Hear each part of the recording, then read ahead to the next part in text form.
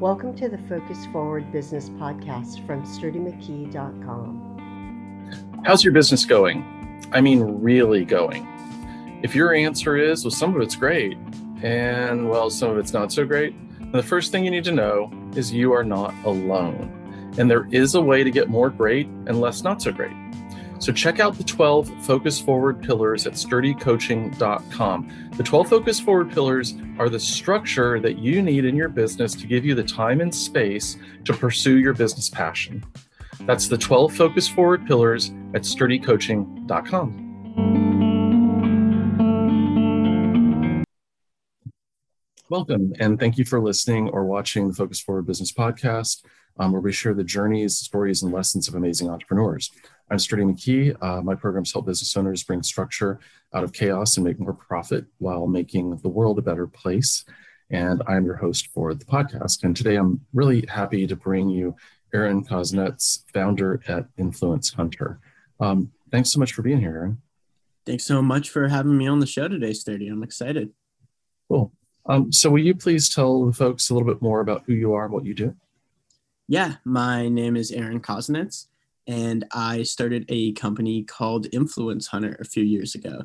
The idea behind Influence Hunter is that there are a lot of companies out there that really want to get involved with the influencers and kind of find a new way to reach an audience by leveraging these influencers that have an opted-in audience and that people trust them and their recommendations. But the thing is, oftentimes these influencers can be really expensive to work with to start, and a lot of people have no idea how to begin.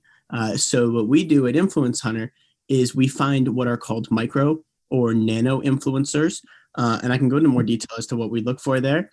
And we reach out to them in bulk, so usually hundreds or thousands of them at a time, in order to find the ones who will post just in exchange for a free product. From there, we measure the impact of each influencer using a few different KPIs in order to determine who's actually performing well. And then we take the best ones and we keep them on board long-term as brand ambassadors. So really what we've tried to do is take, influencer marketing, which was really only for the big companies with big budgets, and try and make customizable solutions that work for companies of all different sizes. So how did you come up with this idea and how'd you get started? Yeah, so actually it was back in university when I first came up with the idea. When I first started, I was working with a company that was trying to connect influencers and fans so that you could talk to your influencers. It's kind of similar to what Cameo ultimately created. And at the time, I was in charge of going out and actually finding influencers to be on the app. And I realized that it was a really hard process. So, I would try and reach out to 50, 100 per day, but I was just manually kind of searching, and it was really, hard work to come up and, create those lists every day. And I looked around for the solutions, and everything really seemed to be targeting these big companies and the big influencers and the big budgets. And this was a true startup I was working with, and they didn't have that. So I was stuck crawling through Instagram, and I thought, there's got to be a better way here to do this. So I did some research, couldn't find that much. And I was like, you know what? Why don't you, instead of going and working for some other company and trying to help them with something, why don't you just see if you can start this on your own? So that's what I did. That is such a classic entrepreneurial story. There's a problem. Why don't I solve it? That's awesome. So in your startup, in that kind of startup mode, is there anything you wish you had done differently? Yeah, there's lots I wish I'd done differently. I would say, first of all, I probably should have charged more at the beginning. I wasn't charging much at all. Although on the flip side, it was a great learning experience because, while I was in school and maybe didn't need to make a ton of money, I was, getting all sorts of clients and running all sorts of campaigns and really figuring it out. But in terms of having a business model, you can't be, charging $100, $300 for like a lot of hard work. It's not a sustainable business, which is what I was doing when I, was just getting started. And also, I would have hired people sooner. I really felt like I wanted to do everything and wanted to control everything and learn, I didn't have any money. So that was one thing. I really didn't have money to hire people. And I also just wanted to make sure everything was done properly. And I could have grown sooner and quicker had I hired people sooner. So I would definitely say those two things. But they were both learning experiences. And in the end, it was good because, because I did everything, I knew what I was good at, what I wasn't good at, and I knew the ins and outs of every aspect of the business. So when we did eventually start hiring people, I could train them on the roles properly. But definitely could have done it a little sooner, I would say. Cool. So why did you pursue entrepreneurship and owning a business? I mean, you're at university, you could have gone out and gotten a job. What possessed you? Yeah. So I actually always kind of knew I wanted to be an entrepreneur. Right from when I was in high school, I decided, that's the life I want. I don't want to have to report to someone and, have to work for them and, kiss their ass and hopefully move up and get a better job at some point. Like, that's not what I want. I really want to be an entrepreneur. And I remember my dad said to me when I was 18, he said, you should, you want to be an entrepreneur, you should go out and just start something. Don't go to university. Take the money that you would use to go to university and just go out and do it. And it was kind of good advice, but it was kind of horrible advice because I didn't know anything at that time. And also I wanted to be a university student. So I came into university with the mindset of, I want to come out of university with my own business. Like I really do. I wasn't ready to, just start my own business at 18, but I knew that it was what I wanted. So I spent a few years being what's kind of called a wantrepreneur, where you really want to be an entrepreneur. And I was constantly working for startups, trying to think of ideas, trying to get as much experience as I could before ultimately deciding on what I wanted to do, because I knew that being an entrepreneur was what I wanted. And I know it's risky, but in my opinion, there's no better time to start than like university, when you don't have that much bills to pay. You have a backup option of like getting a job after. And then because so many people who like I know, and I'm sure too, will say, one day I'll start my own business. And some of them definitely do. But then some of them have kids, they have a mortgage, and then they can't quit their cushy job. And that was kind of what I was scared of, is that maybe that would happen to me. And then, but I knew that I would be an entrepreneur if I didn't apply for any jobs and just started my own business and didn't give myself any other choice. Okay. So one of the things we talk about is like getting things done. It's always a challenge. You're pulled in so many different directions. You have so many things to do. What advice or tips would you give business owners and entrepreneurs who are struggling with, that not having enough time problem? Yeah, a couple things. First of all, make to-do lists and sort them by what's most important.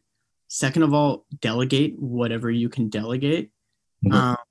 And third, don't be distracted in trying to do too much at once. So when I first started this company, I didn't make a pitch deck to investors to try and raise money. Now that's great for some businesses, but in my business, I didn't need to do that. And I didn't go out and create these big advertising campaigns or create a whole business strategy plan.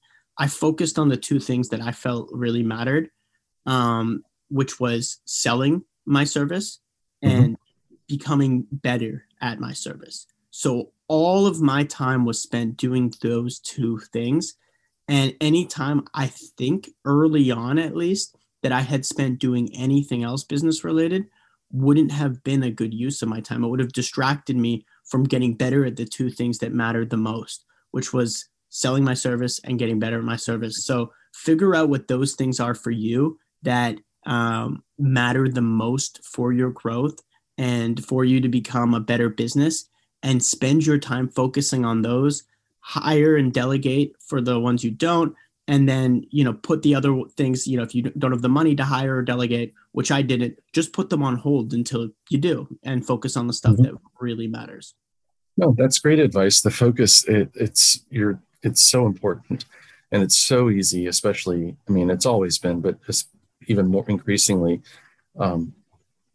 distractions and all the other things going on that can take our attention away from the most important things. So thanks for sharing that. That's huge. Um, so one of the things that people on the outside always, I guess not always, but they think about and see kind of the rosy, and we tell the good stories, and we're always, we're trying to be positive, and entrepreneurs are optimists, right? So what we don't share though are the challenges. So what kind of challenges are you currently facing in your business, and how are you working to overcome them? Yeah, absolutely. So being an entrepreneur isn't about being the smartest person.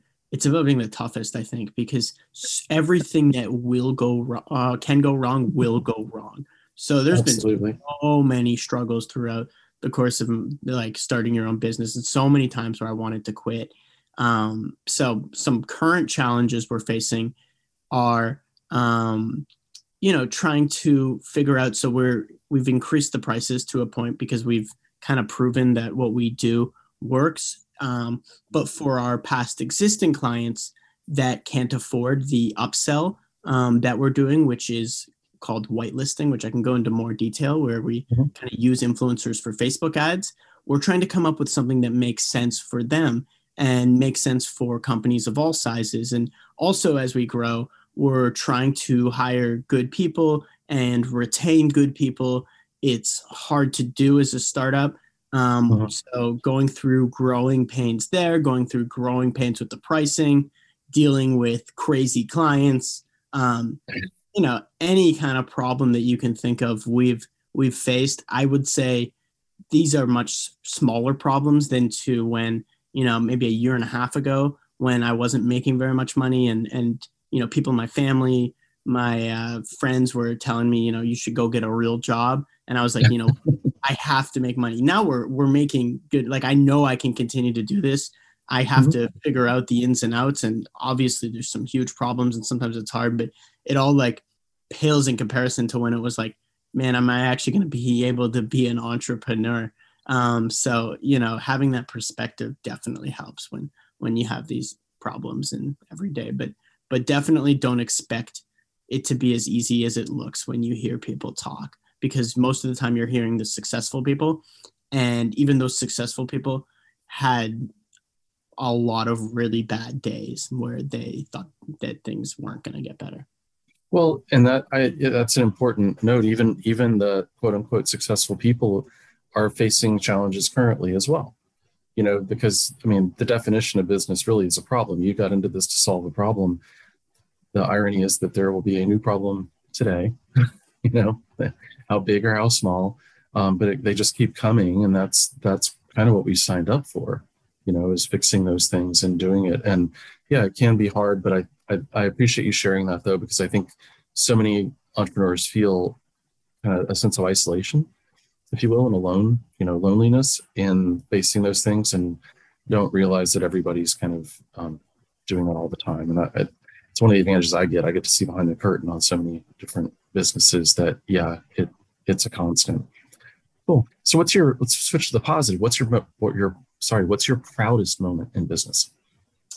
My proudest moment is that, I just turned 25. Most of the people who work with me or on my team are younger, and we currently have about 10 people full-time that can get paid, have a really cool, interesting job, and that we're able to support them, help them grow in their career.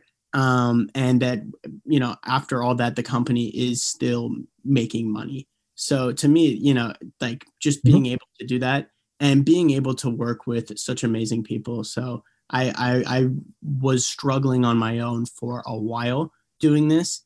And when I finally brought on business partners, it changed everything. You got to find the right people who are really invested in what you do, people who trust what you do. But being able to share this with them and, share your problems with them. As we said, you have so many problems. It's tough to struggle on your own. It's easier to struggle with people who, will bring you up when you need it. So just being able to provide, a really great place to work for a bunch of young people. And, we're just on the tip of the iceberg of what we're going to be able to do. Oh, that's very cool. Thanks.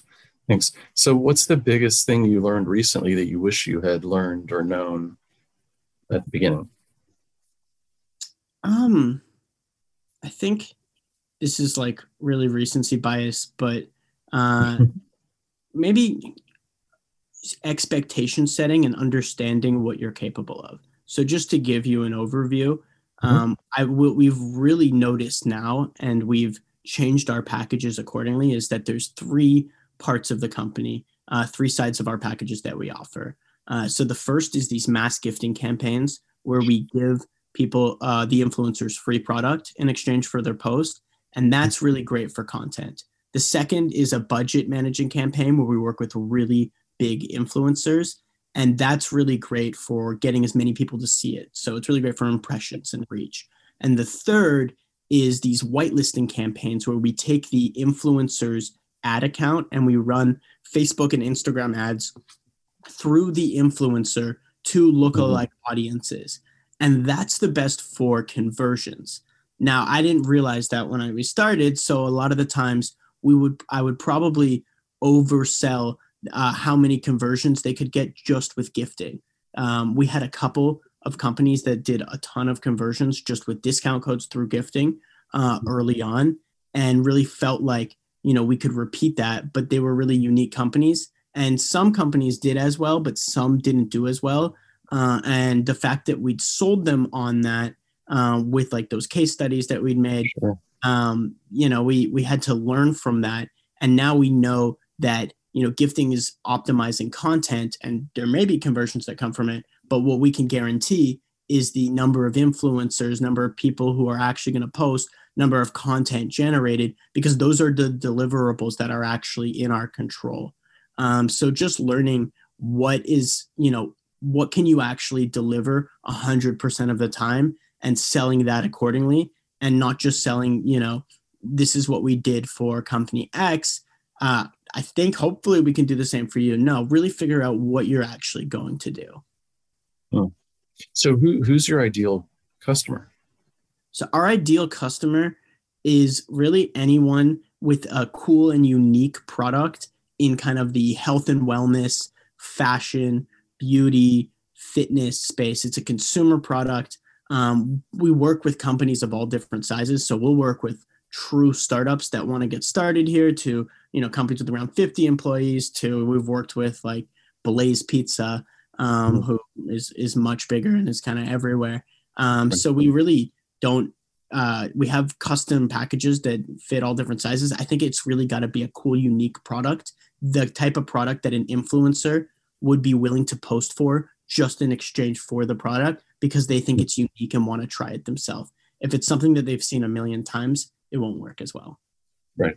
No, that's great. Thanks. And I love how you describe that too, because you really, I think too often we get caught up in kind of some of the stuff that doesn't matter, like perhaps the size of the company or whatever, but you've really narrowed it down. That's awesome.